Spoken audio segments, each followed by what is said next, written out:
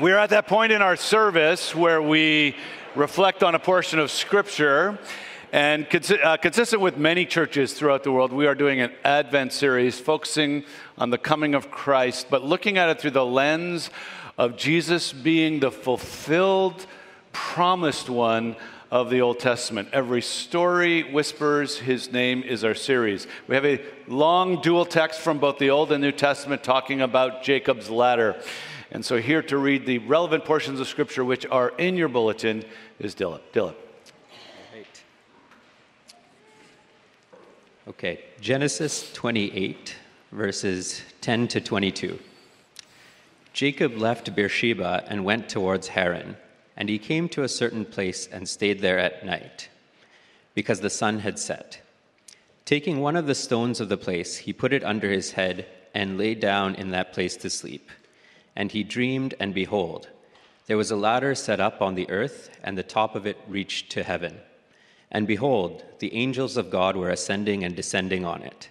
And behold, the Lord stood above it and said, I am the Lord, the God of Abraham your father, and the God of Isaac. The land on which you lie I will give to you and to your offspring.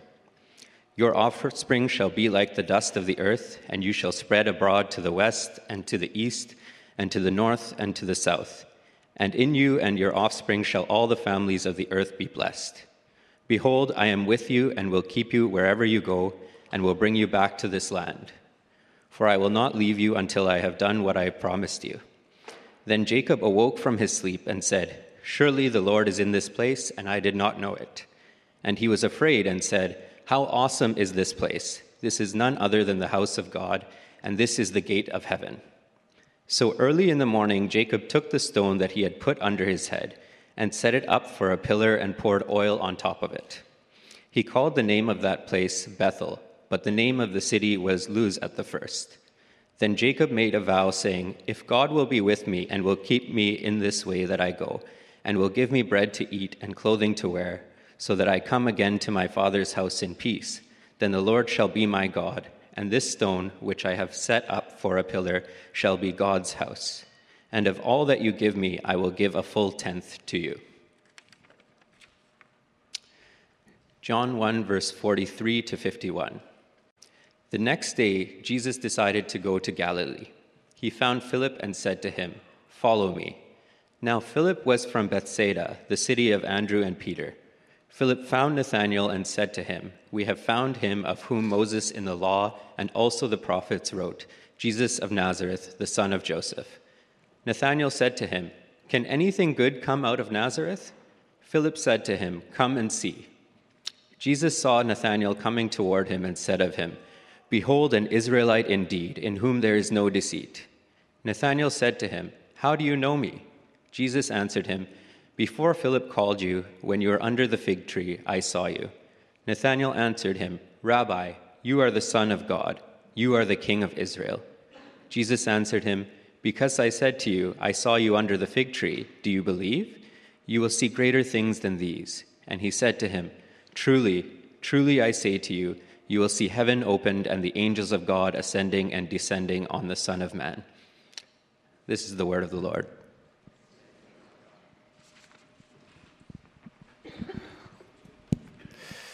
Well, it's Christmas season. I have now received over 40 emails about Giving Tuesday. Wikipedia is hunting me down for another donation. My annual Christmas staff day excursion to the curling rink has just been completed. My back muscles are threatening to divorce me. My social calendar is bullying me. My basement is flooded, and my bank account is considering pressing charges against me. And my lists of gifts to buy is afflicting me. It must be Christmas. It must be Christmas because the distractions are multiplied. My mind is everywhere, and so, by the way, is yours. Welcome to Christmas season, the most exhausting 40-something day sprint in almost every Torontonian's calendar. Why do we do this?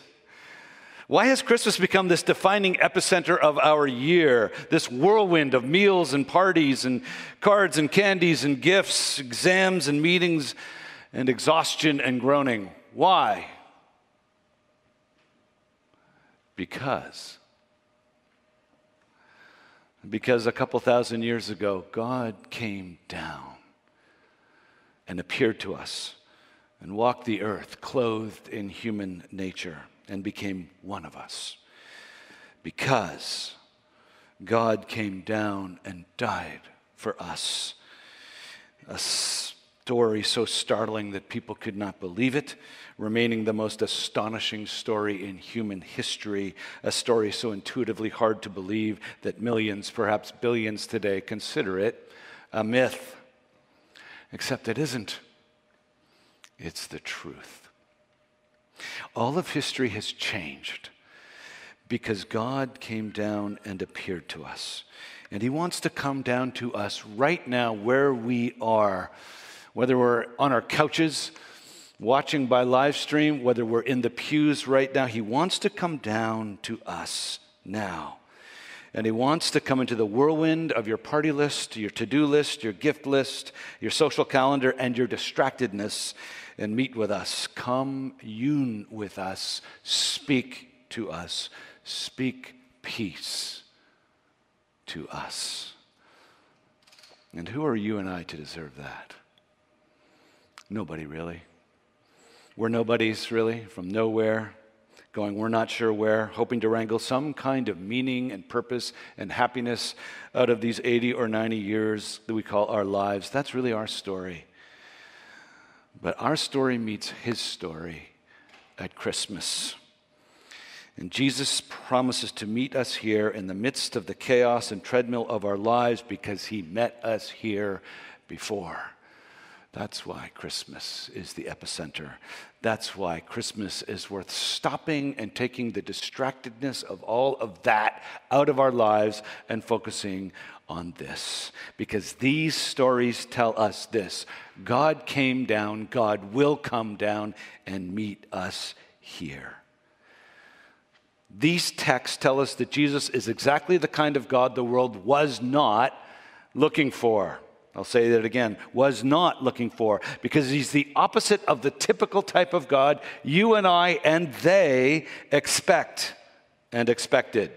The God we expect is the God who sits in some kind of holy disapproval away from us, waiting for us to crawl to him in repentance or climb some stairway to heaven. No. As we will see, he's the God who comes down that stairway, who indeed is that stairway, and meets us in the middle of our nowhere and makes us a people of glory. In John 1, Jesus meets a man named Nathanael. He appears here as a man from nowhere, hardly mentioned after this, so anonymous in the gospel stories. Some scholars think that it's actually another name for the disciple Bartholomew. He comes from Cana, just a small area up north in Nowheresville, near the Sea of Galilee, near another Nowheresville named Nazareth. It's like a guy from Fergus complaining about a guy from Walkerton. Can anything good come out of Walkerton? Can anything good come out of Nazareth? He says he's a skeptic. So when Philip comes to Nathanael and says, we found the man who seems to be the Messiah, promised from all of God's history in the Old Testament, the prophets and Moses, Nathanael goes, meh. The Messiah is supposed to come from somewhere else, a place called Bethlehem, not Nazareth. And Philip says, come and see. So Nathanael comes to see, and Jesus says to him, I have seen you. Before Philip came to you, I saw you under the fig tree. Jesus was not there. Nathanael knew Jesus was not there, and Nathanael is astonished because this is a miracle. And so Nathanael responds in joy and in wonder and astonishment. He calls him the King of Israel, the Son of God. Jesus looks at him and says something even stranger than that last one. He says, really? You will see heaven opened, and you will see angels ascending and descending on me. What is Jesus talking about? He's talking about the story of Jacob. in the first book of the Bible, Genesis. Jacob here is on the way to find a wife, but he's really on the run to save his life. Jacob is now known as a deceiver, a manipulator, and a liar. In the chapters before this, Jacob has manipulated Esau out of his birthright, his position as the firstborn son who gets double the inheritance, and then he's stolen the blessing from their father Isaac by pretending to be Esau. His nickname, Jacob the liar, Jacob the deceiver. Esau planning now to kill him. His mom comes to him and says, get away, take your father's advice, get away, go to your distant relatives. And this is where we meet Jacob, a man in the middle of nowhere with a reputation shredded for his own deceit. He's not trying to climb, by the way, any stairway to heaven. He's running from death threats, trying to find a wife who is Jewish so he can keep his inheritance, headed for some relatives he doesn't really know. Jacob the liar, Jacob the runner, Jacob in the middle of nowhere, fleeing the consequences of his own wrong in the middle of the wilderness alone. And the Hebrew words here, they keep repeating a phrase that he is in some random place. And here, in the middle of nowhere, some random place, morally nowhere, Jacob the liar, the deceiver, and the manipulator, this man meets God, or rather, God comes and reveals himself to this man. And here we get to see our first point, and that is this: God will meet you in your sin. God loves sinners and meets sinners in their sin. God is appearing to Jacob, not when Jacob is climbing some stairway to try and meet him, not when Jacob is crawling back in some kind of repentance. God is meeting Jacob in the midst of Jacob running away from his sin, the consequences of his sin, really from God. God chases after him in love, appears to him unasked and unexpected. This, men and women, is Christmas. Because this is the God of Christmas. He comes to us as we are in the midst of our sin, our selfishness, our corruption, our deceit, because he loves us the way we are in our sin. As we'll see, he doesn't leave us there, but he loves us there and chases us and meets it. Over 2,000 years ago, in a world dominated by the Roman Empire in the West, the Three Kingdoms era in China, the Middle Kingdoms era in subcontinental India, the Three Kingdoms era in Korea, in that period, over 2,000 years ago, God came down into human history as Jesus Christ to meet all of us where we are. He became one of us, one with us when we did not ask for him, did not expect him, did not cry out for him. That is what happened to Jacob. That's what Jesus did for us. And we see it in the story of Nathanael, a microcosmic snapshot of just that. Nathanael comes to him skeptical, unimpressed, doubtful, and Jesus says to that man from nowhere, "Behold, an Israelite indeed, in whom there is no deceit." Now, for us, that sounds kind of Shakespearean. No. That's just translator stuff. The original Jewish person, Nathanael, would have heard, "Behold, an Israelite," Israel, name of Jacob, a child of Jacob, a Jacobite, a descendant of Jacob indeed, in whom there is no lying. Oh yeah, Jacob was a liar. He's bringing me back to my ancestry. I come from a liar and a runner. Jesus is saying, you come a little bit like Jacob, skeptical, unimpressed, unbelieving. And I want to tell you, before you came here, because Philip asked you to come, I saw you. God loves sinners in the midst of their sin. He loves us in the middle of our running, and he's willing to meet us there. Are you running from God in any way? I tell you, if you are not yet a Christian, part of your doubt is a desire not to be accountable, not to give up control. Part of your skepticism is actually rebellion. I need you to have the intellectual and moral honesty to see that. You who are Christians, it's the same for us. Part of our struggles are just simply that we're running from God, and the good news of Christmas is God runs after us. Secondly, we'll look at the dream, because the dream shows that God doesn't just meet us in our sin, he blesses us despite our sin. So Jacob dreamed, and he saw this ladder set up on the earth, and the top of it reached to heaven. God's showing Jacob, well, ladder isn't the best Hebrew word. It's a very tough word. It's the only time this word is used. It has cognates in other languages. So we guess from those cognates, it's a lot like the kind of staircase that was being created in the story of the Tower of Babel, the ziggurat, kind of a staircase to reach up to heaven.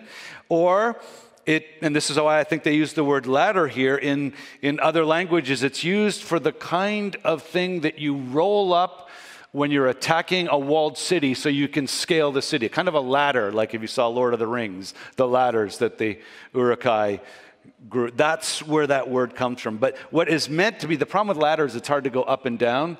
This is something that you're capable of going up and down at the same time. That's what he's seeing. So picture, the Eaton Center, and you're sitting there and you're looking at the up and down escalator, except it's not going to the next floor, and it's going to heaven. And it's not just Eaton Centerites on it. It's angels.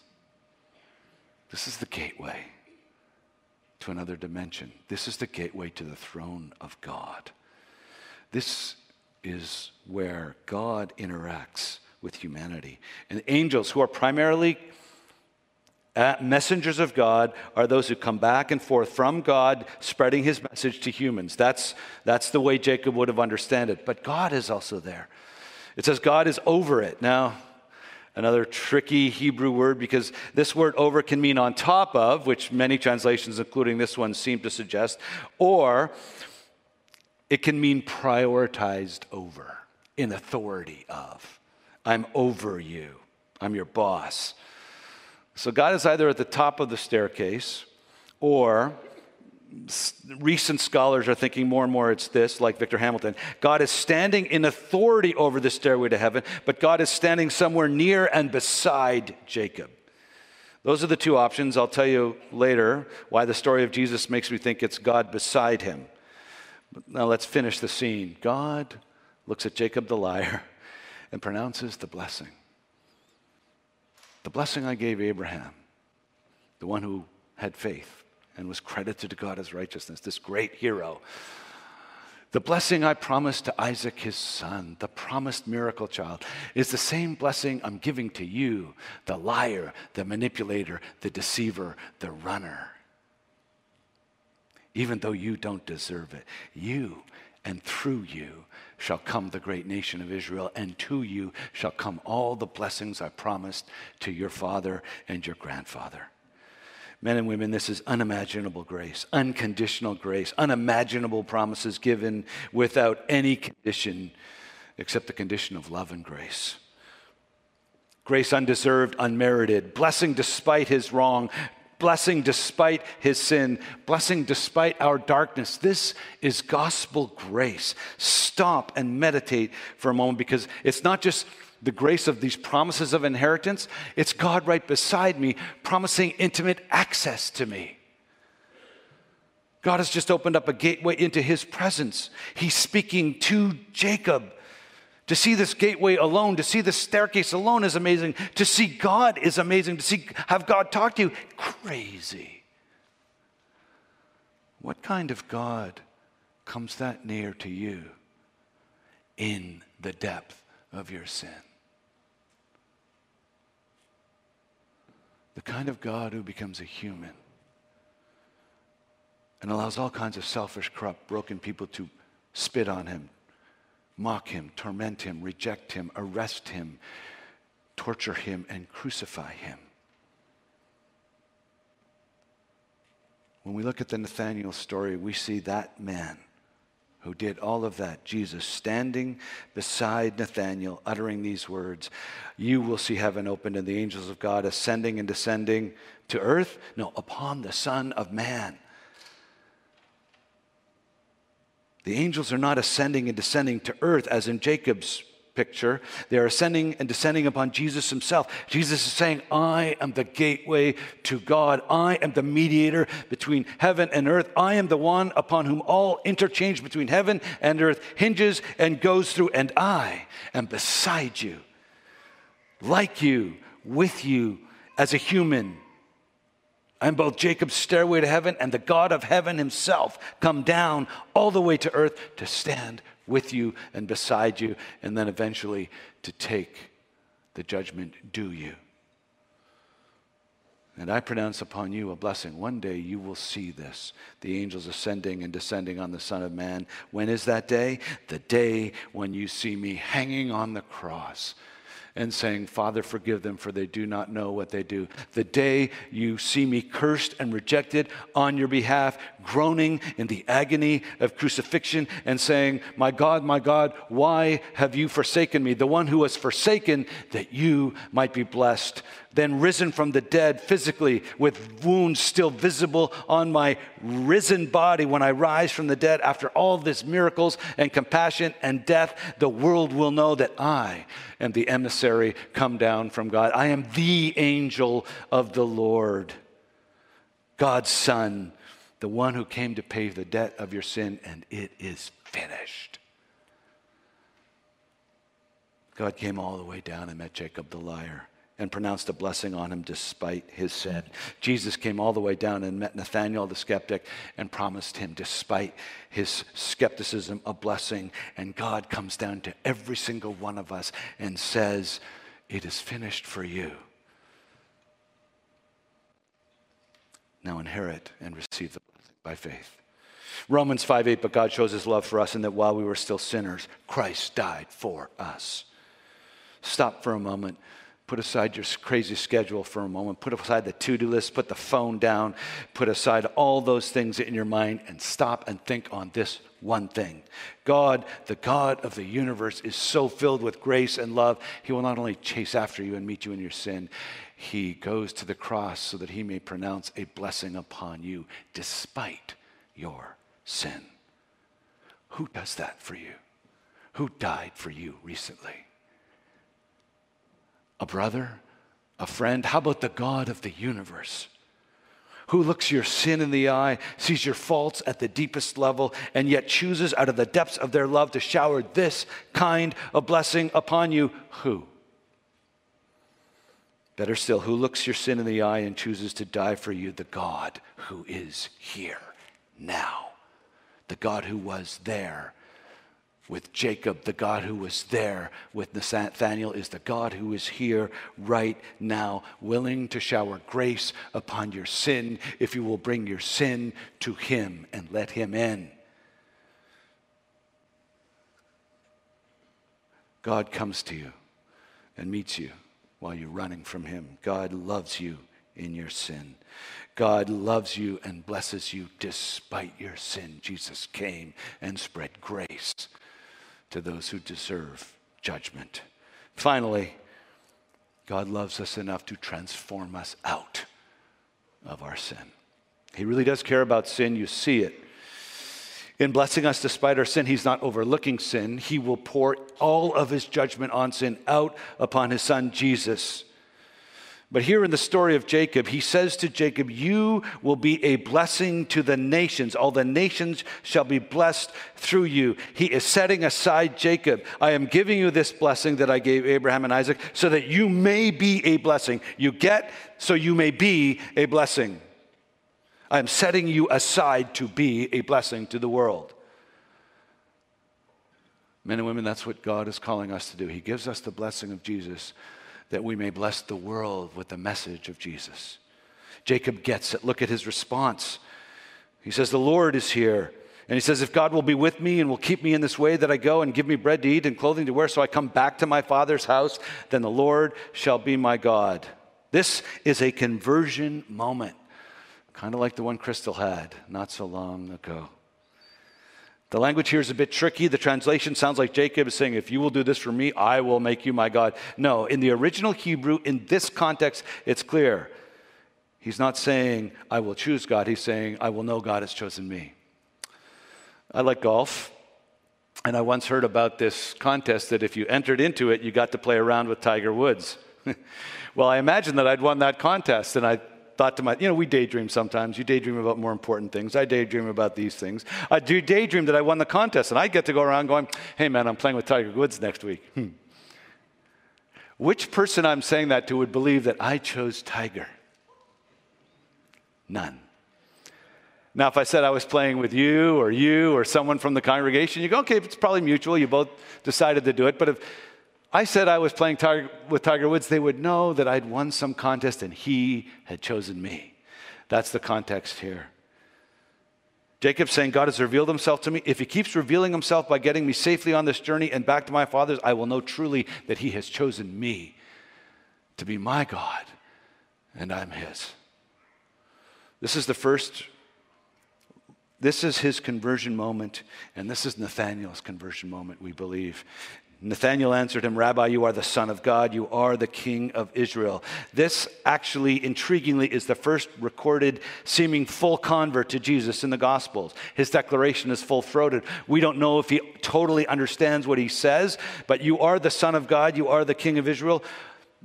Those words can fit into you are a human Messiah, but those words admit to, and in light of what we know about Jesus, are declarations of something far greater. He's God come down so that we can come and see the grace of God for you and for me. This is what God does, men and women. This is why Christmas is so central. He loves us so much that he loves us enough to loving him back. He loves us enough to pull us out of our selfishness and our sin and sets us aside to be a blessing. This Christmas, stop. Pause. Put away the to-do list. Don't look at Google Calendar. Don't look at your bank account. Stop and think about this. This is about God's love for you. His chasing, gracious and forgiving, transforming love for you. Prefigured in the story of Jacob, manifested clearly and finally in the story of Jesus, offered universally to every one of us. He will meet you in your sin. He will bless you despite your sin, and he will transform you out of your sin if you will let him. Let him. Secondly, if you are already a Christian, meditate daily on Jesus.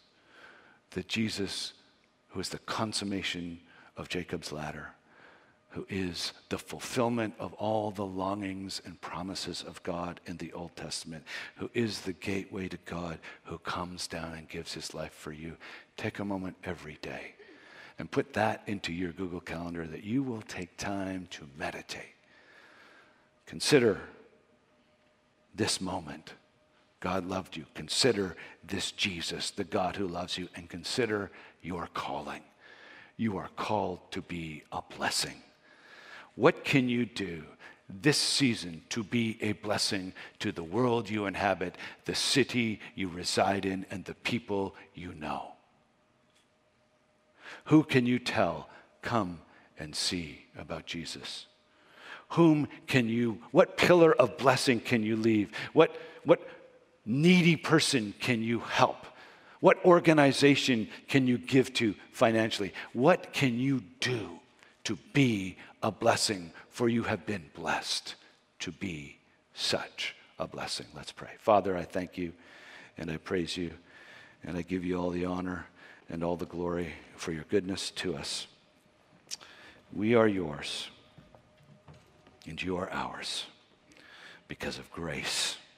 Thank you for meeting us when we weren't even looking for you. Thank you for forgiving us when we didn't deserve it. And thank you for changing us into people that look more like you. Thank you for Christmas. Help us to make the real meaning of Christmas the central thing in our Christmas season. We pray in Christ's name. Amen. Please stand for the song of response.